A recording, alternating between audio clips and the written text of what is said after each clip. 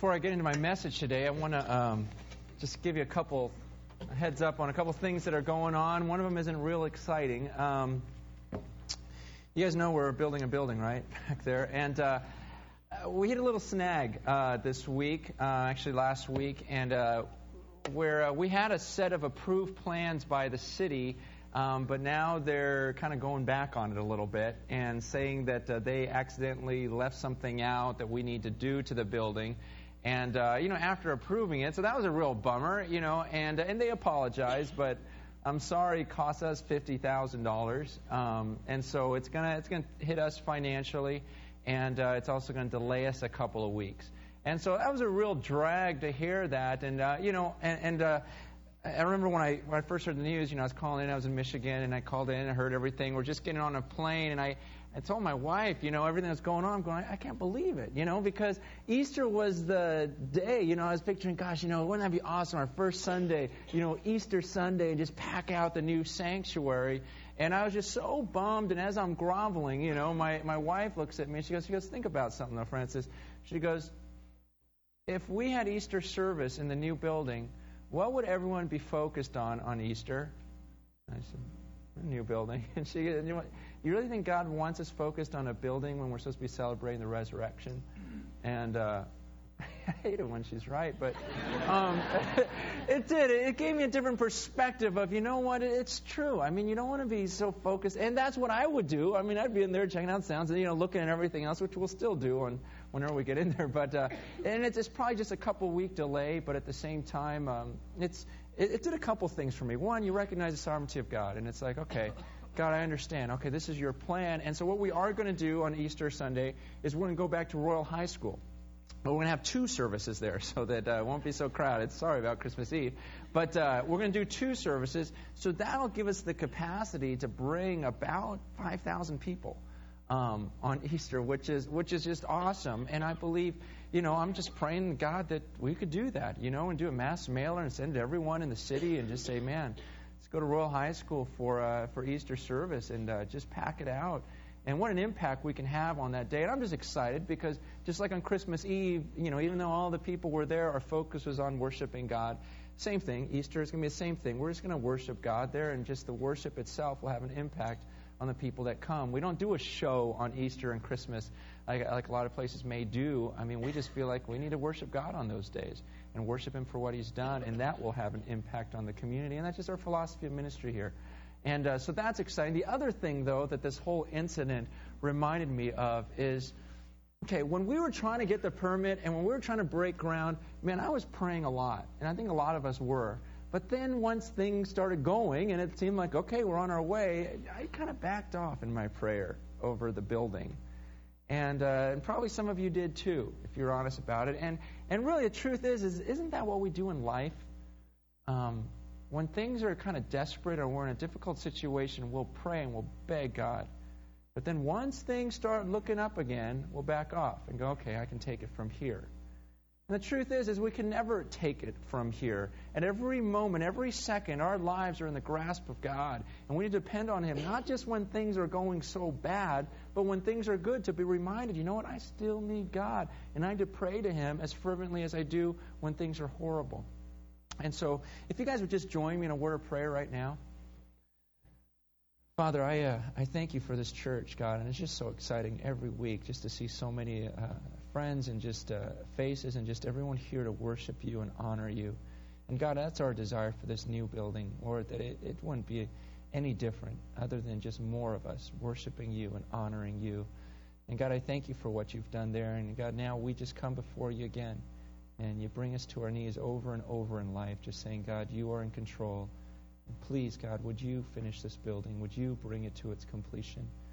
And God, I pray for Easter service, God. So much more important than a building are those hundreds of lives and maybe even thousands of lives that we'll be visiting for the very first time on Easter Sunday, God, that they would get a glimpse of who You are, as we all have and have learned to love You. In Jesus' name we pray. Amen. You guys ever get sick when you watch the news? You ever just get tired of watching the news every day and everything that goes on? You ever just open the newspaper and just go, gosh, what is this world coming to? You know, and I opened up the newspaper yesterday and just started looking through the front page, just saying, well, what's going on in the world? On the front page, it's like, okay, the first thing, U.S. British planes bomb Iraq. Okay, all right, great. And then Oxnard man arrested in slaying of baby boy. Also on front page, a man kidnaps his ex-girlfriend and forces her to marry him by threatening her children with an ice pick. And you just go, gosh, what's this world all about? And it seems like every page you turn to, you got 2 bodies found from air collision. Studies raise new HIV/AIDS fears. Police kill enraged sailor. Kin protest release of CSU janitor who killed 7. San Francisco city workers to get coverage for sex change operations. Believe that? I mean, listen to this. I'll read a little bit. Public employees who want to change gender will have surgery paid for. It will extend up to $50,000 in benefits to city workers who want to switch their gender. They've got a picture of a person. I can't tell if she's a girl trying to be a guy or a guy being a girl. It's like halfway in the process. And then they never totally look right. And then you got the Oklahoma City bomber set to die by lethal injection. Man arrested in death of baby. Here's one. Brooklyn Museum of Art. There's a picture here. Views Renee Cox's Yo Mama's Last Supper, which depicts Cox nude as Christ. It's a picture of this woman who poses nude, standing before the Lord's Supper and the 12 other apostles, standing there naked. And it's quoting someone who's walking by looking at the picture, and she says, "The work is beautiful," said Tammy Hindle, who viewed the exhibit. She's celebrating the part of God that is woman. And it's just like, you just read, it's opium this, 7 die, suicide. It just throughout, and you just go, God, what's going on? And it just makes you sick reading through the paper every day of what is this world coming to? And then we as Christians get asked the question all the time, if there is a God, how does this happen? If there is a God, then explain all of the evil in the world. Then how come people can just openly mock your God like that and nothing happens to them? If there is a God, why are there so many victims, so much pain, so much disease going on? If there is a God. And we as Christians get asked that a lot. And you got to understand something about God and something God has said in His Word. Right now, the world we live in, the Bible says, that God in His sovereignty has allowed Satan, the devil, to have some power or authority here on this earth. That may be new to you because a lot of people just kind of glance over those verses that talk about that. But the Bible says, in fact, when it talks about Satan, like in Ephesians 2:2, it calls him the prince or the ruler of the kingdom of the air. It talks about Satan being the ruler of the kingdom of the air. In 2 Corinthians 4:4, God calls him the God of this age. The God of this world, God's small g. And referring to Satan, he calls him the God of this world or the God of this age. Understand this, And this may be weird to you, but somehow, and it doesn't mean that God's not on His throne. But in His sovereignty, He has allowed Satan to have some authority in this world, and that's why we see this. Now, people go, well, why? Why would He allow Satan to have some sort of reign or some sort of rule on this earth? Why doesn't He just take over now? And the answer to that is this is just the way God has chosen to glorify Himself. And I will say this. If you study Scripture, you'll see. Remember what Doug talked about last week? Which he did a great job, didn't he? Outside of the picture he did of me. But other than that, did a great job talking about how God has to be the hero of every story. I mean, that's what Scripture is about, to lift Him up. But if you read Scripture and you study it long enough, you notice that God tends to put Himself in situations to exhibit or show off His glory. For example, remember the Israelites are leaving Egypt? What does He do? He has them backed up against the Red Sea. And now Pharaoh's armies are coming. Why did he put them in this ridiculously impossible situation? He puts them in this place where it seems hopeless. It seems like we're going to die. They're coming. Here's the Red Sea. We have nowhere to go. Why would he put them in that situation? So he could split the Red Sea. And everyone go, wow, what did he do? He split the Red Sea. Something that's never been done so that people could walk across on dry land. And then when Pharaoh's armies came, they all drowned because all the water came back and enveloped them. And you see in Scripture, God uses people like Samson, like Doug was talking about last week. Why? Just to show off his power, to show what he can do. And somehow, in the big scheme of things, God is the hero of this whole book, because after all of this, we live in a world right now where people are mocking God. People are doing the exact things that he hates. You're seeing people dying of disease and pain and people killing one another and just the violence and everything else. And you feel a feeling of hopelessness. Like, God, how is anyone ever going to salvage this earth? How is this earth ever going to be a place that just totally honors and glorifies God? And we're at that brink of hopelessness going, God, what do we do? Look at this place. And you guys, that feeling of hopelessness is the exact picture that is taking place in Revelation chapter 5.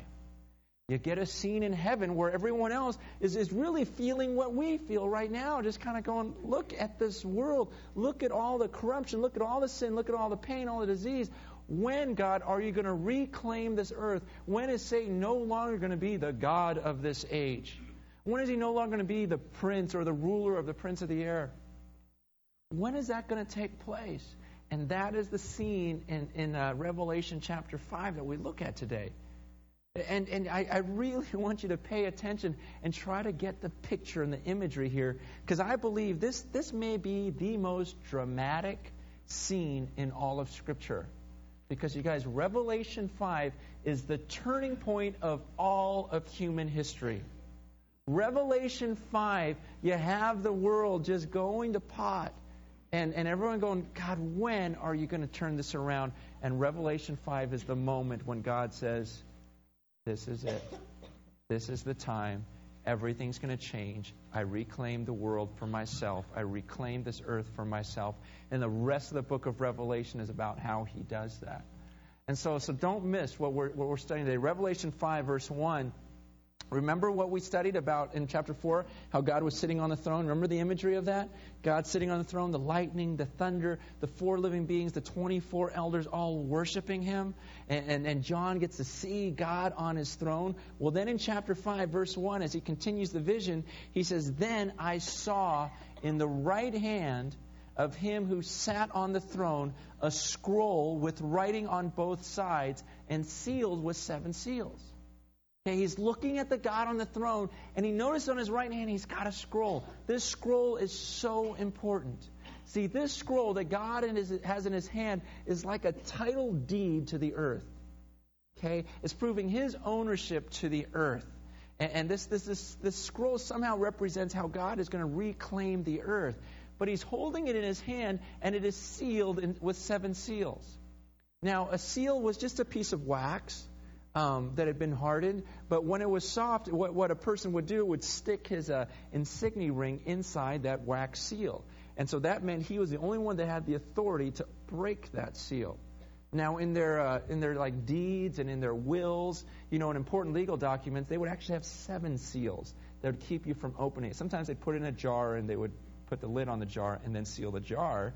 But either way, there's 7 seals, because they would have to have 7 witnesses who all had their own personal ring that would say, see, look, mine fits this, mine fits that. Okay, you 7 are here, you can open up the scroll.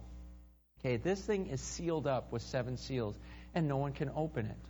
And it says that it has writing on both sides. Now, this is important too. Like let's suppose this is a contract, and I roll it all up. And then I seal it 7 times. Okay, how will you know what's inside here? You really can't unless you break the seals. And so what they began to do during Emperor Nero's time was they began to write on the outside a brief description of what was in the inside. So you could look at the scroll and at least know what it is. And so these people, while he's holding the scroll and it's sealed and you can't see what's inside, on the outside, I believe it's just the description. He says it's written on both sides. On the outside is a description of what is inside. And so I believe all these people know exactly what it is. This represents God reclaiming the earth. But they're waiting for someone to open it and for him to actually reclaim and take the earth back. And so look at verse 2. He says, I saw a mighty angel proclaiming in a loud voice, who is worthy to break the seals and open the scroll? But no one in heaven or on earth or under the earth could open the scroll or even look inside it. I wept and wept because no one was found who was worthy to open the scroll or look inside. Okay. This is all new stuff to us, but back then they totally understood what they're talking about. No one had the authority to break the scroll. No one could match the seal. No one was worthy. In heaven, earth, under the earth, no one can open it up. And so John says he began to weep and weep. The term actually literally means I wept loudly. Just like this wailing, this ongoing wailing. You guys, why was John weeping so hard there? Why would John weep and weep because no one can open the scroll? Was it because his curiosity was so bad and he really wanted to look inside? Oh, man, I don't get to see it. I'll bawl my eyes out. No, it's because John knew what was in the scroll. And he knew that the breaking of that scroll meant the end times. It meant God reclaiming the earth. And he's weeping because no one can open it. And it's the same picture, like I'm saying, that we feel right now. Where it's like, God, the scroll's right there. Someone open it up. Someone just take the earth back. God, would you just reclaim this earth for yourself? And that's why John is weeping, because he's saddened by everything that's going on. He's saddened by the persecution of the church and everything that he's seeing. He's going, God, when?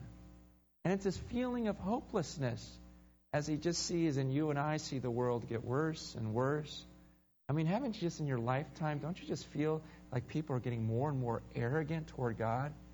And it's like the blasphemy and the things that are said toward God, I mean, are just getting more and more evil and disgusting. I mean, you just see it on people's T-shirts. I mean, just bumper stickers, well, whatever. Just an outright mocking of God. And it's almost like you feel like this hopelessness for this earth, and you almost begin to question,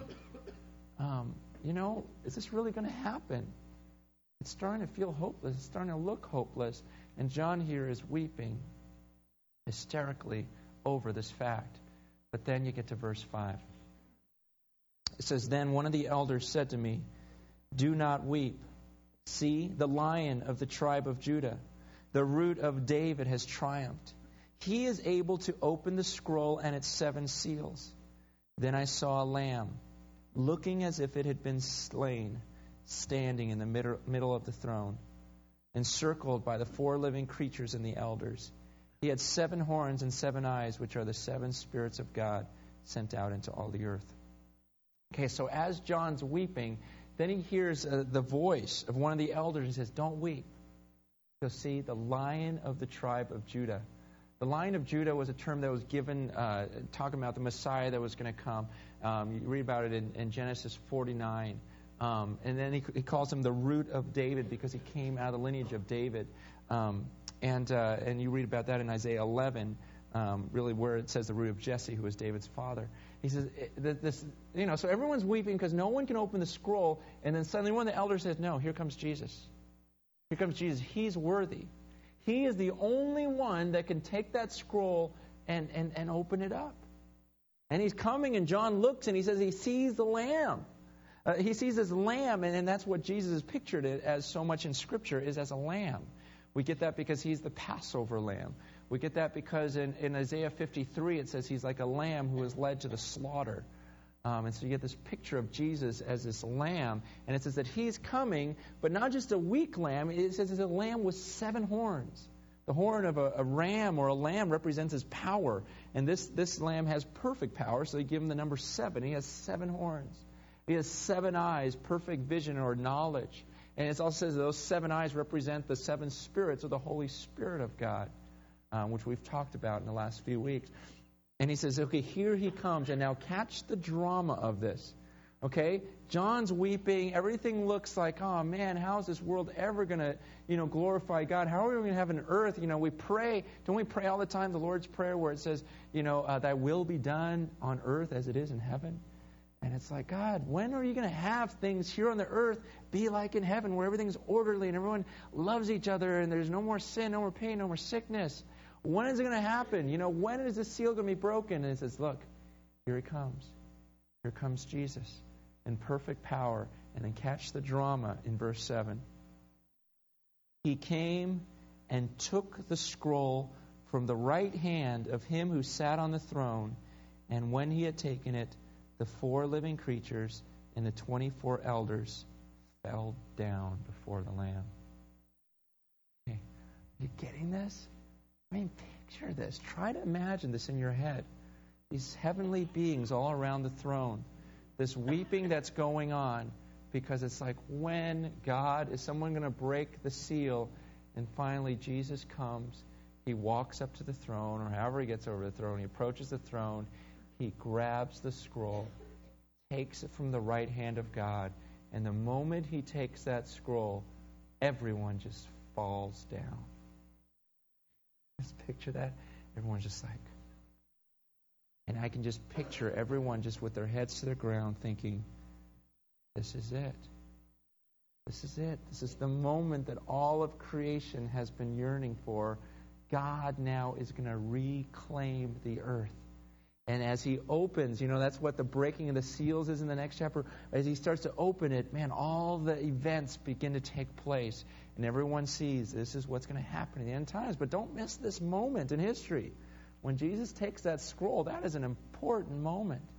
Because that is when Christ reclaims the earth, opens up the title deed. This is my earth. I'm taking over. I'm coming to set up my kingdom on the earth. And everyone just bows down, and there's just this hush, this silence in heaven. And then it says, each one had a harp, and they were holding golden bowls full of incense, which are the prayers of the saints. So these musical instruments, and they're holding these bowls of incense. And it says that this incense was somehow the prayers of us, the people on the earth. Somehow it represents our prayers. And that's an imagery that's used in Scripture. For example, in Psalm 141, verse 2, the psalmist says, may my prayer be set before you like incense. He goes, may my prayers be like the sweet aroma of incense to you, God. That when we pray to God, it'd be just so pleasing to God and to his senses to hear our prayers. And here he actually has the picture of the saints' prayers as incense bowls to God. And then look what they do in verse 9.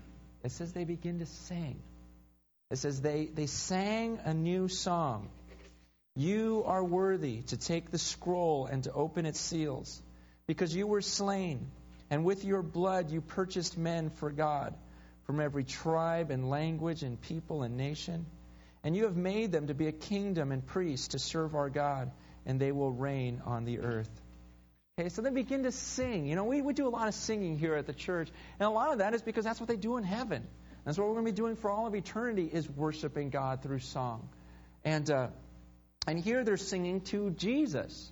So if you're ever in a church that doesn't allow you to sing to Jesus and they don't lift up the worship to Jesus, man, that is so wrong. Get out of there. Because that's what we're called to do. That's what we're going to be doing for all eternity, is worshiping Jesus. Don't ever go to a church that doesn't worship Jesus. And not only that, but he says, you're worthy to take the scroll. Why? He goes, because you purchased men from every nation, every tribe, language, nation. And that's another thing to be aware of. Understand what Jesus says, or what they're saying about Jesus here. That he purchased men from every tribe, language, and nation. Okay, understand something. God loves this world. And he sent his Son to die for the world, and from every race. Don't ever be a part of a church that has any prejudice in it toward a different race, because that is just not of God. Jesus Christ died for all of us. And to say that certain nations or certain people groups are cursed by God is so wrong. God died for all of them. I think of the Mormon Church, who up until the 70s didn't allow blacks into the priesthood. And they still say, Indians are cursed by God. And it's like, man, that is so blasphemous. That is so wrong, because God loves the blacks like He loves the whites. Maybe He loves Chinese more. But there's not like these races where you go, you know what, He loves this and that. And some say, well, but in the Old Testament, didn't He just love the Jewish people? No, you got to understand something. God was using the Jewish people to reach the whole world. And there was a special blessing upon the Jewish people, but why? He said He wanted that through Israel, all the nations of the world would be blessed. Who was God trying to reach? All the nations of the world. But He was doing it through the nation of Israel. And it's a beautiful, beautiful picture where He's using them and blessing them so much the whole world would look at Israel and go, okay, whoever Israel was worshiping back then, that's the real God. Because no other nation could stand against Him. That's a true God. And He wanted to show Himself through that nation, but He says from the very start that they would be a blessing to all the nations, all the families of the world. And you guys, so understand, God is a God that was purchasing all of us. Jesus died on the cross for the world. And a lot of that, I know you think is just common sense, but you'll go into churches and they don't believe that. And that is so sad. Then in verse 11, this is where it gets intense. I'm sorry, let's go back to verse 10. I have to say something real quick about that too. In verse 10, when he says, you have made them to be a kingdom and priests to serve our God, and they will reign on the earth. You know what he's talking about there? He's talking about all of us. He's made us to be a kingdom to reign with Him. Okay, that's why Jesus Christ died. When He comes to the earth, He's going to reign over the earth, and we're going to reign with Him. But it says He's made us to be a kingdom, and He's made us to be priests. He's made us all to be priests? Yes. I mean, you see that throughout Scripture, that what Jesus did on the cross, was He opened it up for everyone. So that now we have direct access to God because of what Jesus did. See, in the Old Testament, you didn't have that. You didn't have that intimacy with God. What you did was the high priest would go in the Holy of Holies once a year, and he would kind of intervene for you. He would speak to God on your behalf. But in the New Testament, after Jesus died, it says that now there's only one mediator between God and man, and that is Jesus Christ. There's only one mediator. He says now we're the priesthood. That all of us now have direct access to God. And that's why Jesus in John either 14 or 16, He says, until now you have not asked for anything in my name. Ask and you'll receive. He goes, up until now, He says, you haven't asked for things directly in my name, but now you can ask. You can come directly to the Father through me. And that's why if you have some sin in your life, you don't need to call me on the phone and say, Francis, can you tell God this for me? I'll confess it to you and you tell God. No, you tell God. It is you. If you want to confess to me, for accountability or whatever, great. But you have direct access to God. That's the whole reason why Jesus Christ came, so we didn't need the priest anymore. I am not your priest. Just like I don't need to come to you if I talk to God. He says, wow, we can go directly to Jesus Christ. Directly to the Father through the Son. And that's why Jesus Christ died, so we could have that intimacy with God.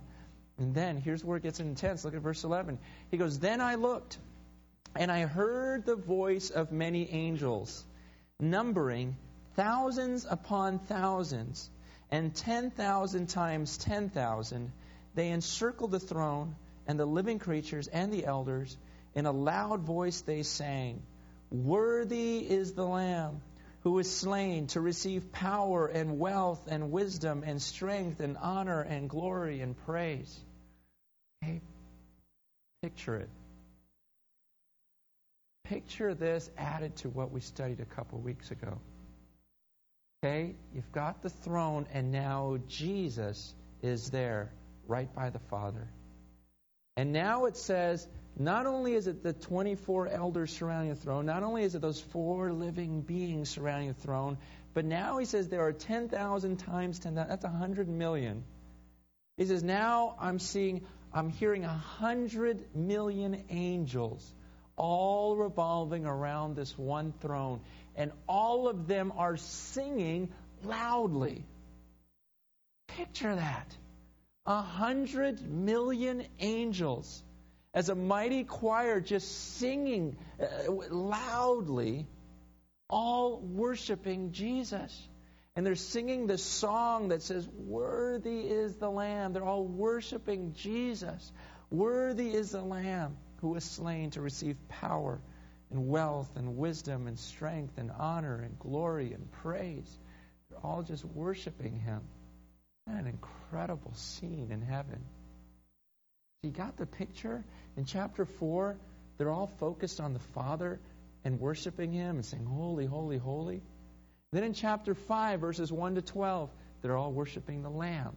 And now you see 100 million angels all worshiping Jesus. Then in verse 13, to complete the whole picture of heaven, in verse 13 it says, "Then I heard every creature in heaven and on the earth and under the earth and on the sea and all that is in them singing, 'To Him who sits on the throne and to the Lamb be praise and honor and glory and power forever and ever.' The 4 living creatures said, 'Amen,' and the elders fell down and worshipped." You got that? Now it's kind of joining. Okay, you had the worship of the Father, you had the worship of the Son, and now it's like together. It says they're worshiping the one on the throne and they're worshiping the Son. Remember the Son, it says He has the 7 eyes, represent the 7 spirits of God. You know, the Holy Spirit is present, and it's like they are just all worshiping. But I don't want you to miss verse 13. Okay? Who is worshiping now? It says, "Then I heard every creature." Every creature in heaven and on earth and under the earth and on the sea. Every single creature is saying what? To Him who sits on the throne and to the Lamb. They're all worshiping. It's a fulfillment of Philippians 2:11, where it says, "At the name of Jesus, every knee shall bow in heaven and on earth and under the earth, and every tongue confess that Jesus Christ is Lord." Hey, do not miss this. You guys, it is not just the 4 living beings. It is not just the 24 elders. It is not just the 100 million angels. And it is not just the church. It is not just those who believe in God. What does it say? It says every single living creature. Whether they're in heaven or on the earth or even under the earth. You guys, make no mistake about it.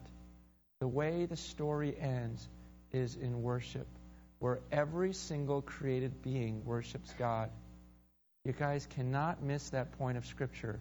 In the end, everyone, everything created by God will acknowledge Him as Lord, even if they are doing it from a place of punishment. And the truth is this: you have a choice. You can worship God now voluntarily and then worship Him in heaven forever. Or you can worship Him because you're forced to worship Him later at the place of your punishment. Guys, this scene here is a picture of this one throne and every single thing in existence revolving around this throne. Do you see it? Can you see it now? A picture of the 4 living beings, the 24 elders, the 100 million angels, and now everything that's ever been created, all looking to the throne and worshiping. And you guys, to me, it is one of the most beautiful pictures in Scripture, and yet at the same time, it is one of the most terrifying.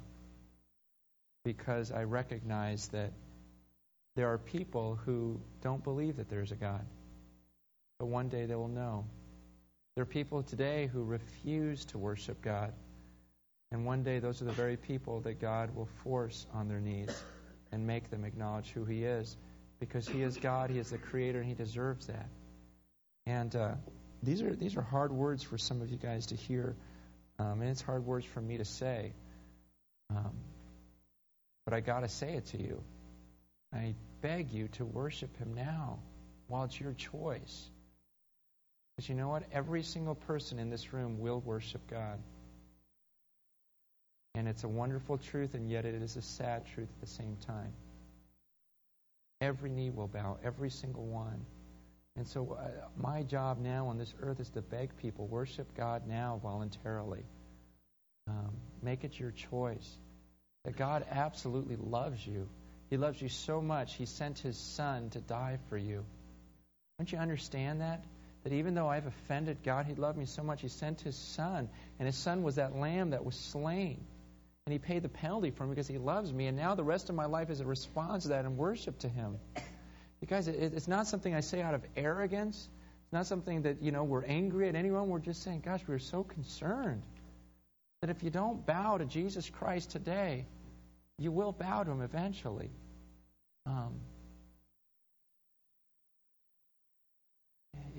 I always get tongue-tied at times like this because I don't even know what to say, because I think, okay, if I'm sitting out there and I don't believe in God, what would I want someone to say to me, to warn me of? And I'm just saying this, you know what? If you look at this book and you go, well, I don't believe it, I say to you, have you ever really studied it? Have you really taken the time to research this book? Because I have. And I know this is true. There is no way man could have made this up. There's just way too much in it. And I know it to be true, and I know these events are going to take place. There will come a day. It doesn't look like it right now, and it feels like that hopeless feeling, but there will come a day when the Lamb is going to take that throne and take that scroll, and unroll it, and it's the end. And I believe that I know that with all of my heart, because I've looked into this book. And if you just leave here casually, well, I don't believe that book, I'm telling you, look into it. Because think about it. What if you're wrong? What if you're wrong? You guys, it's not something you can mess around with and just casually do in your life. If you are wrong about who God is and you refuse to worship Him now, that means you will be one of those under the earth who will worship Him one day. Except it won't be in a place of joy and bliss as we'll be experiencing in heaven. And you guys, it breaks my heart. You got to worship Him now. And we're going to sing to Him. And I know that some of you don't like to sing to God. And you may think it's weird to sing to God. And I'm begging you, sing to Him now. Voluntarily. Think about that scene in heaven. And maybe you're in here going, you know what? I'm confused about this whole thing, and I want to know more. If that's you, in the back of the church, right by the sound booth, Doug, Pastor Doug's going to be back there to pray with you. Richard and some others will be back there just to pray with you or whatever. But if you have never just acknowledged Jesus Christ as your Lord and Savior, then I beg you to do that today. While you have the time and while it's your choice. Because I know this stuff is real. God loves you, and He wants a relationship with you, and you can begin that today. Would you just bow your heads right now?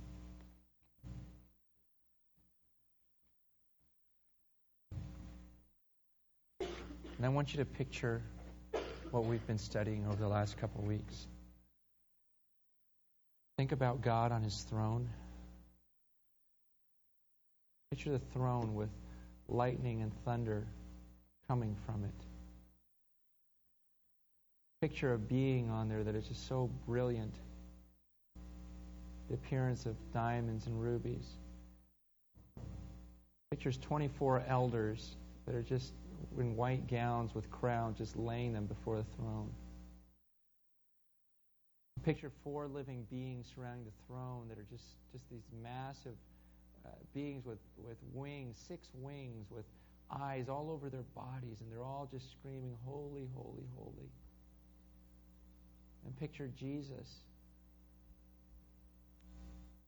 right next to that throne as the Lamb.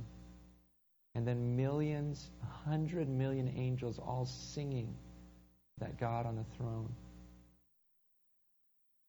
Picture every single creature that's ever been created all looking to the throne and worshiping. And God, right now, we're going to do the same thing. We're going to join all of them. So keep that vision in your head. Because if you feel like bowing, like the elders did and like the angels did, feel free to bow. Feel free to get on your knees. At the time, something about lowering ourselves in the presence of someone great that is such a powerful picture in Scripture. You'll know the words to these next few songs. If you feel like bowing your head, closing your eyes, getting on your knees, just get low and worship our God right now, along with the elders, along with the angels.